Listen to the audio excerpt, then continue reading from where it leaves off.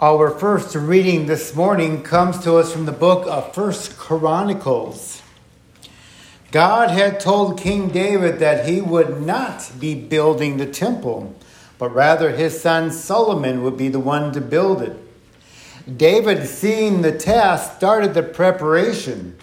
David then asked all who would help with the project, and many families came forward, and David rejoiced greatly.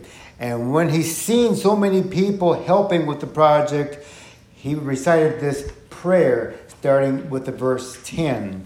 David praised the Lord in the presence of the whole assembly, saying, "Praise be to you, Lord, the God of our father Israel, from everlasting to everlasting. Yours, Lord, is the greatness and the power and the glory and the majesty and the splendor. For everything in heaven and earth is yours. Yours, Lord, is the kingdom. You are exalted as head over all. Wealth and honor come from you. You are the ruler of all things. In your hands are strength and power, to exalt and give strength to all. Now, our God, we give you thanks and praise your glorious name." That is our first reading. Our second reading comes to us from 1 Corinthians. Paul's making a lot of comparisons with what was happening to the Israelites back in the day. For example, in verse 7, he's making reference to the golden calf and how the people have made the golden calf and worshipped it as its idol. And then in verse 8, Israel joins up with the idol Baal. And then in verse 10, which is kind of interesting, the people had grumbled against Moses and Aaron. And because of that, the angel of death was coming over the people. But ironically, Moses and Aaron interceded and saved the people from death. Otherwise, if they wouldn't have interceded, chances are the whole nation would have been wiped out. And Paul's making reference to that in our reading for today from 1 Corinthians chapter 10, beginning with the 6th verse. "Now these things occurred as examples to keep us from setting our hearts on evil things as they did. Do not be idolaters as some of them were, as it is written. The people sat down to eat and drink and got up to indulge in revelry. We should not commit sexual immorality as some of them did, and in one day 23,000 of them died. We should not test Christ as some of them did and were killed by snakes. And do not grumble as some of them did, as they were killed by the destroying angel. These things happened to them as examples and were written down as warnings for us, on whom the culmination of the ages has come. So if you think you are standing firm, be careful that you don't fall. No temptation has overtaken you except what is common to mankind.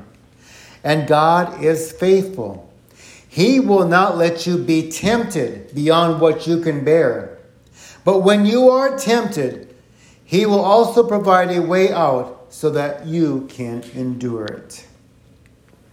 That is our second reading. Grace and peace to you from God our Father and from our Lord and Savior Jesus Christ. Happy Sunday, everybody. I'm going to actually read the gospel lesson a little bit later, but I kind of want to talk about it because it's really an interesting one. It's about the parable of the shrewd manager. And I want us to kind of go through what we're going to talk about and then read the lesson. And hopefully it'll kind of give us a little bit more insight as to what is happening. This particular parable of the shrewd manager is only found in the book of Luke. It's not written anywhere else. And sometimes it's called the parable of the unjust steward or the unrighteous or dishonest steward. This individual was about ready to be fired. No, he was fired. And he took some interesting steps that the owner thought was actually good. So why did our shrewd manager deem to act so wisely, even though he was a sinner looking out for his own interests? Jesus told this parable to the disciples, but it's also interesting to know that in the background were the scribes and the Pharisees and the teachers of the law also listening in on this parable. And I'm sure Jesus was directing the parable more at them than he was at the disciples. Because they, when the scribes and the Pharisees and the teachers, they would take money from widows and poor people. And I think this was a way for Jesus to tell them that the things of this world are not what's important. And it's time to give back. And I think that's part of where all this comes into. This text can be broken down into two parts. The parable, which is in verses 1 through 8, and then there's the application in verses 9 through 13. And Jesus is speaking to his disciples, but again, there's also other people out there. Now this steward, he's realizing he's going to be out of a job. And he makes some shrewd deals behind his master's back, reducing the debt owed by several of the master's debtors in exchange for shelter. And he's eventually put out. He realizes, what am I going to do? I'm going to be homeless. I'm not going to have a job. And so he's coming up with these shrewd ideas, and Jesus is talking about them as well.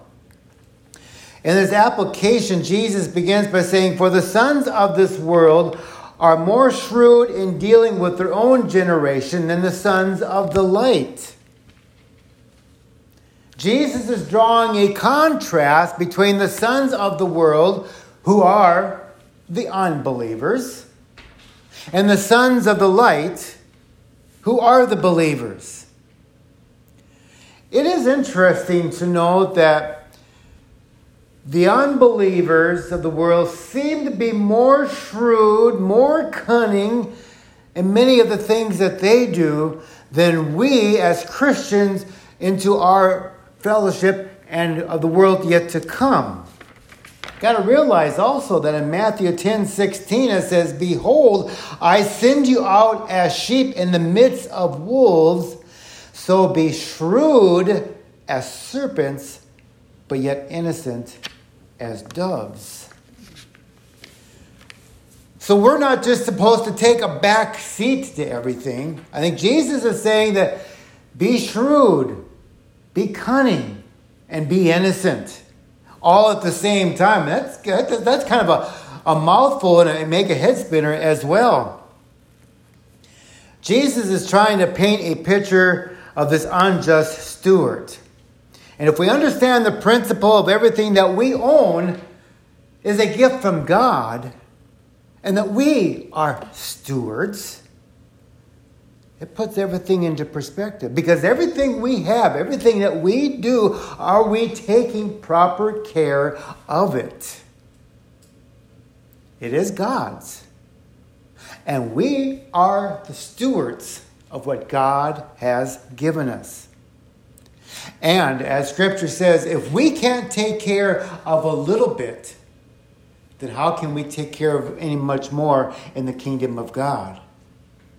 So he's telling us, take care of what you have and reach out to people as well. In the reading for today, which is in the book of Luke, the 16th chapter, Jesus told his disciples, there was a rich man whose manager was accused of wasting his possessions. So he called him in and asked him, what is this I hear about you? Give an account of your management, because you cannot be my manager any longer. He's been fired. But it's interesting to note that normally what happens when you're fired? You're escorted out the door. You're done. Not him, however. He's been fired, but He still has to give an account to the manager of everything that he's done before he's escorted out the door. And I'm sure he's been fired for a very good reason. And the charge was brought to him that the man was wasting his possessions, but nothing is ever said to indicate of his guilt of the charge, since the man, he didn't even actually argue his case. He just assumed that he was guilty as charged. Well, now the manager is thinking. He says, the manager said to himself, what shall I do now? My master is taking away my job. I'm not strong enough to dig, and I'm ashamed to beg. I know what I'll do. When I lose my job here, people will welcome me into their houses. How is he going to accomplish that? Obviously, he didn't work out because he's not strong enough to dig or do any of the physical labor. He's ashamed to beg. But he starts thinking, I know I'll come up with a plan so that people will welcome me into their homes after I lose this one. Well, let's see what he does, starting with verse 5. So he called in each one of his master's debtors. He asked the first, how much do you owe my master? 900 gallons of olive oil, he replied. The manager told him, take your bill, sit down quickly, and make it 450. That's kind of a clever plan. He's making a friend out of this first one here. And 450 is like 875 gallons. That's a lot of oil. And then to the second one, he says, hey, how much do you owe? 1,000 bushels of wheat, he replied. And he said, take your bill and make it 800. So he basically reduced their debt down, and these people would be grateful for him for doing that. So when he loses his job, he says, hey, do you remember when I cut your bill down? Can I stay here for a while? Do you remember when I cut your bill down with my former master? Can you put up with me for a while? He's got this all worked out. Shrewd, isn't he? And that's why they call it the shrewd manager. Well, what does the master? You'd think the master would be a little bit upset about this. But let's read in verse 8. The master commended the dishonest manager because he had acted shrewdly. For the people of this world are more shrewd in dealing with their own kind than are the people of the light. I tell you, use worldly wealth to gain friends for yourself so that when it is gone, you will be welcomed into eternal dwellings. Where our heart is, we have to be cautious of that. Jesus is saying, be shrewd. We have a tendency to, wow, that person, he really did a lot of things bad. And yes, it's bad, and he will be judged accordingly. But how do we take care of what we have? And that's what Jesus is telling. He's telling the Pharisees, you guys have been basically squandering all these people out there. It's time that you give back.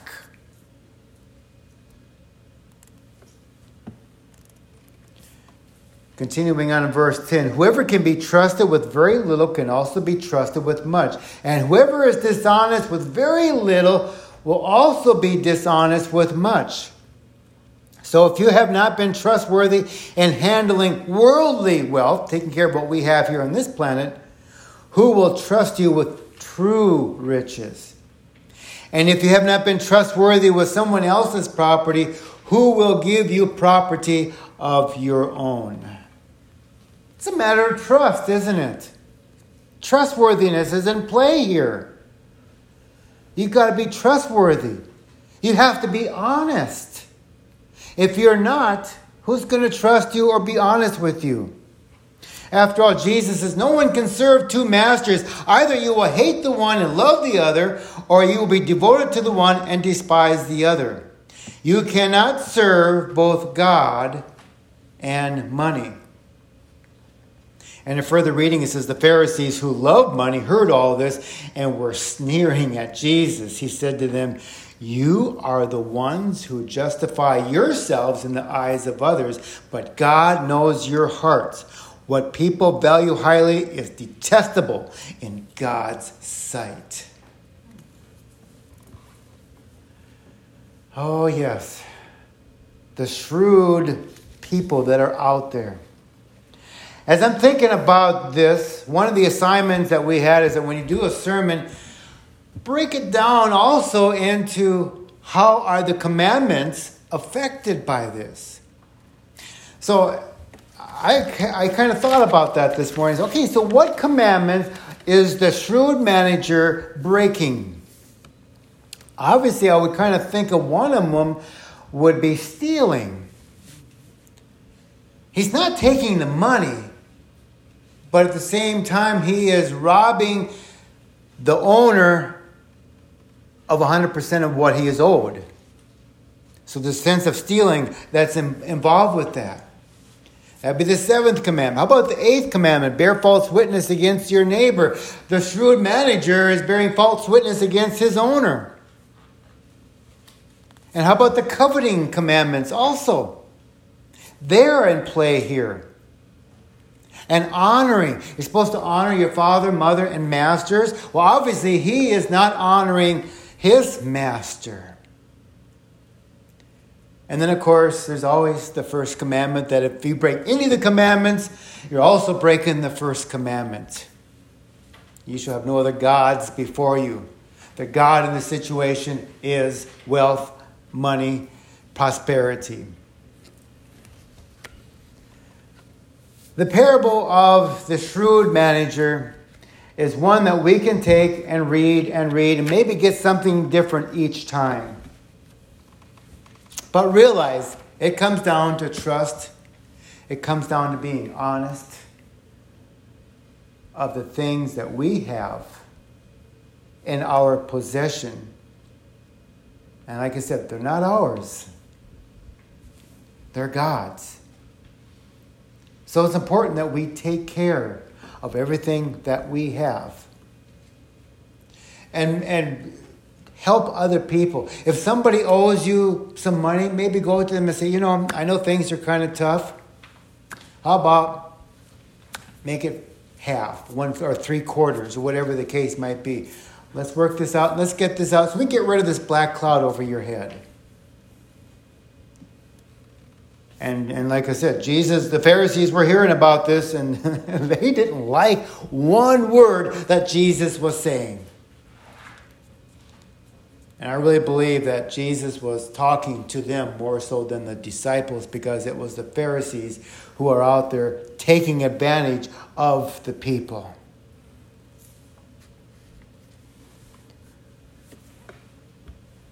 So, as Matthew says, be shrewd as serpents and innocent as doves. That's a tough challenge to do. But you know what? We are children of God. And as long as we have God's mercy on our side, that's another thing we talk about, being merciful. That's at play in this parable as well. And I'm sure that if you think about it more, you could think of other attributes of God that are in play here as well. And if somebody happens to think of something, raise your hand. But God is merciful. And in a way, this shrewd manager was merciful to the owners who owed him money. Does it make it right? That's a good question. It's a challenging question. Jesus is telling this parable about this dishonest person. And the owner says, hey, that's pretty good. You did a good job on that.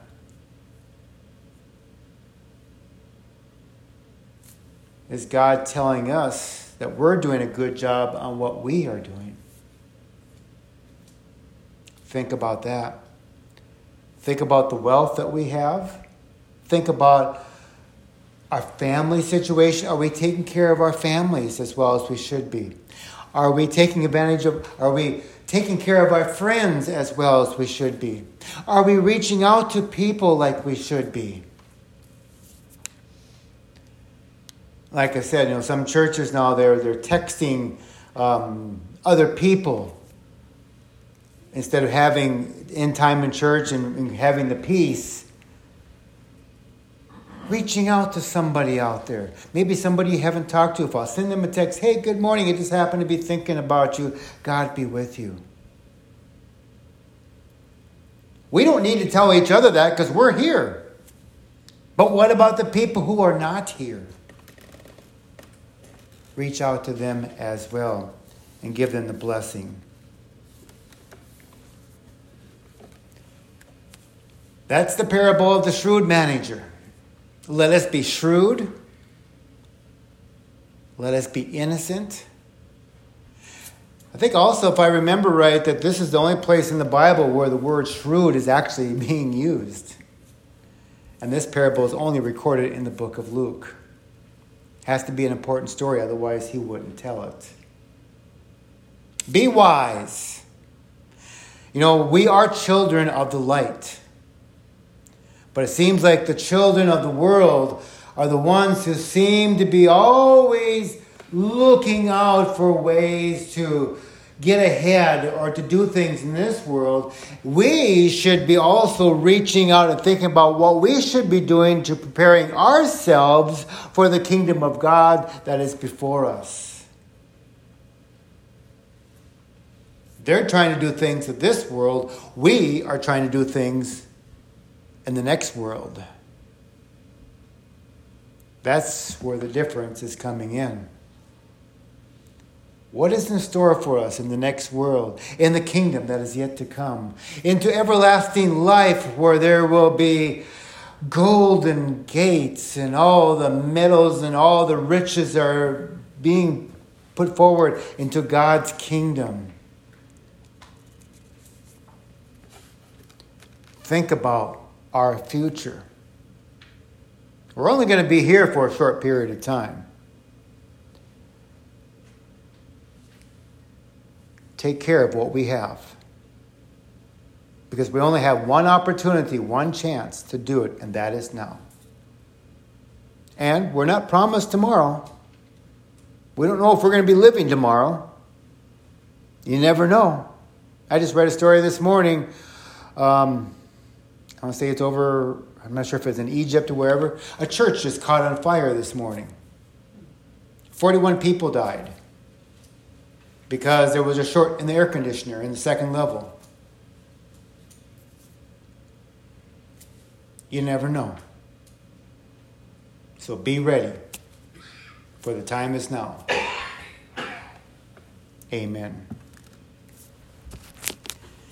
May the grace of God, which surpasses all understanding, keep our hearts and minds in the truth, Jesus Christ our Lord, and give him the glory and praise every day. Amen. I like the King James Version. This is the New King James. But Psalm 119, I realized I had gone through that entire psalm and I had circled the word, because it's all about the word. And so I'm just going to read a couple of them. In Psalm 119, verse 49, it says, "Remember the word to your servant upon which you caused me to hope. This is my comfort in my affliction, for your word has given me life. Your statutes have been my songs. In the house of my pilgrimage, I remember your name in the night, O Lord." On over to verse 89. "Forever, O Lord, your word is settled in heaven, and your faithfulness endures to all generations. You establish the earth and it abides." But I'll just throw a little challenge out there. Go through Psalm 119 and circle every place, which I haven't done it in this Bible, but I didn't bring my other Bible. So anyway, circle every place that you see the word and you'll be amazed. Here's verse 38. Establish your word to your servant who's devoted to fearing you. So that's why I've chosen that song. The Bible stands for our last song. But Lord, we just want to honor you today. We honor your word, Lord, above all else, for your word is established in heaven. Above all else, it says that you honor your word above, I can't remember that scripture about, you honor your word. Well, maybe it'll come to me. But Lord, we just give you thanks today, Lord, for these precious members of Buffalo Lake Church. Lord, and everyone that's facing trials and tribulations, those who need healings in their body, those who have family situations going on. Lord, we just lift up every single one, Mike and Tammy, and we lift up Larry and Connie. We lift up Lois. We lift up Diane. We lift up her friend Darla. We lift up Marcia. Lord, for the days ahead when Marcia's going to really miss Diane and her husband, but Lord, you will provide the help that she needs. So we give you thanks, Lord, for the week behind and for the week ahead. And Lord, we just ask that by your Holy Spirit, you lead and guide and direct all of our thoughts, all of our actions, all the things that we need to attend to, all the decisions that need to be made. Father, we just want to live how your Holy Spirit would like us to live in this life. And we thank you for your word, Father. May we meditate on it day and night.